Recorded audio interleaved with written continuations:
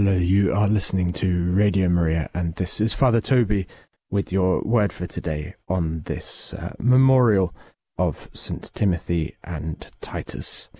And I want to begin today with the first reading, which is taken from the second letter of St. Paul to Timothy.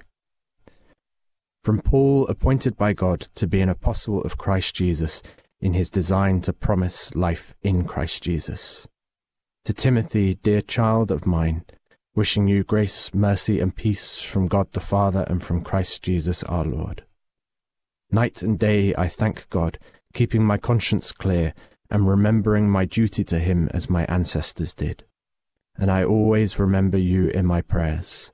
I remember your tears and long to see you again to complete my happiness. Then I am reminded of the sincere faith which you have. It came first to live in your grandmother Lois and your mother Eunice, and I have no doubt that it is the same faith in you as well.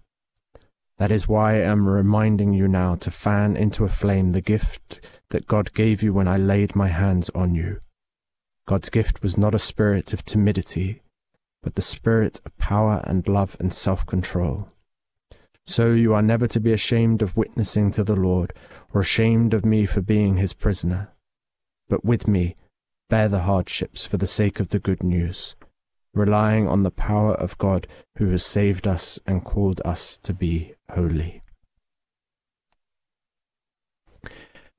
As a priest, you preach on the same readings and the same feasts many, many times.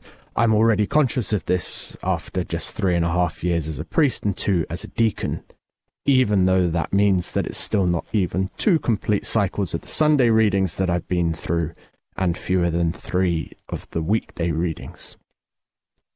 And one thing that always used to impress me so much when I was a student brother in Oxford and listened a lot more to other people preaching than I do now, which was lovely, I have to admit, was how the older brothers, and I think of 2 in particular, both who were my student masters at various points, Father John Farrell and Father David Sanders.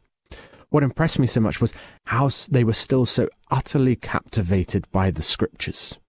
You could hear it as they preached that they were delighting in the good news, as if they were hearing it afresh for the first time, always being struck by the love of God in a powerful new way.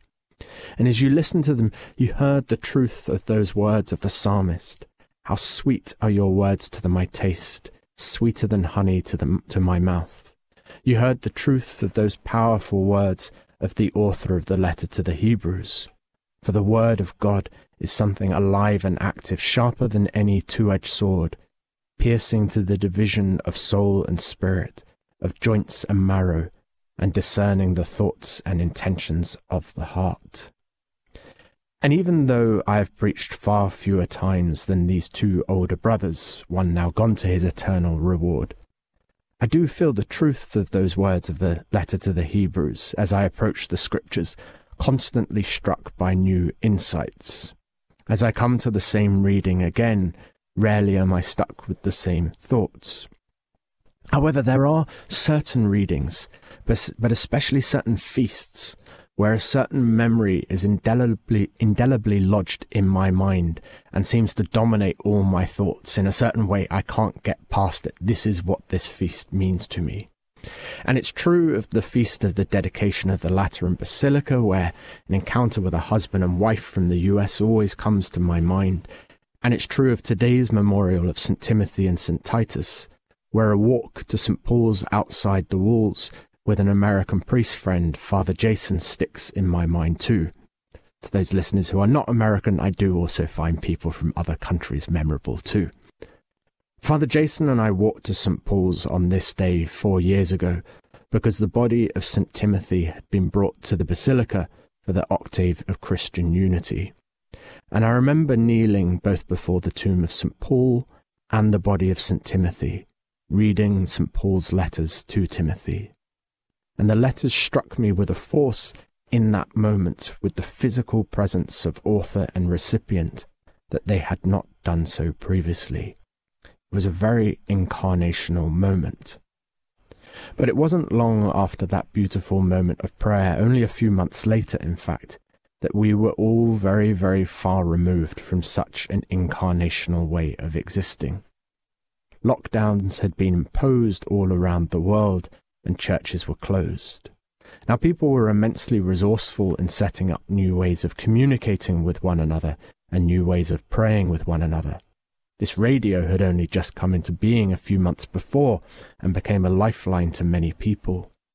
And a lot of people, in fact, found themselves spending more time in prayer and more time listening to preaching and watching Mass and other services than they ever had before. We always knew that you could make a spiritual act of communion, but this became so much more precious to so many more people. And questions began to be asked about whether confession even had to be in person. And a Vatican clarification duly followed that it must. And I was glad of the clarification, not glad that people found it hard to get to confession, but glad that the incarnational nature of our religion had been inserted in this clarification, that person to person, in person, really does matter. And I know this radio is a lifeline for so many, and it's a privilege to be a familiar voice in the homes of so many who are alone. But I would be angry if any priest, or anyone for that matter, said, oh, he or she doesn't need to be visited. They do have the radio after all. It matters that the Word became flesh and dwelt amongst us. There is this constant desire to over-spiritualize the human person, but the Word became flesh and dwelt amongst us. The desire to over-spiritualize goes back at least to Plato. It's the reason the Dominicans were founded, to combat Albigensianism and the heresy that the body was bad and only the spirit good. And it's a sort of a tendency that lives on in the modern day with its philosophical roots in Descartes' I think, therefore I am. And perhaps its most recent incarnation, if you pardon the pun, is in the concept of human personhood that leads to the idea that I could be a woman in a man's body or a man in a woman's body. Leads to what Mary Harrington has described as the body being treated like meat Lego. We don't have to call phones bad or text messages bad in order to say that a conversation in person is better. But we do have to recognize that in person is better. People who are not able to get out and about and mix in person like they used to know this better than most, I think. And it's incumbent upon us to visit them and to be with them. But what I worry about now is not so much the idea that in person is not better, but the idea that in person is not enough. There is this battle for our attention going on in contemporary society, and it's largely driven by concerns to monetize your attention. And I want this radio free of adverts and therefore entirely reliant upon the generosity of listeners and benefactors. What I want this radio to be is a place of resistance to such an idea. I want it to be a refusal to believe that the present time and place and the people who are here with us are somehow not enough. As a writer, Jenny Odell, puts it, platforms such as Facebook and Instagram act like dams that capitalize on our natural interest in others and an ageless need for community, hijacking and frustrating our most innate desires and profiting from them. Solitude, observation, and simple conviviality should be recognized not only as ends in themselves, but inalienable rights belonging to anyone lucky enough to be alive. It does matter on that day that I came and prayed before the tomb of St. Paul and the body of St. Timothy. It matters when we gather in person in the church to celebrate the sacraments. And it matters that we go out from there and visit those who were not able to come in person.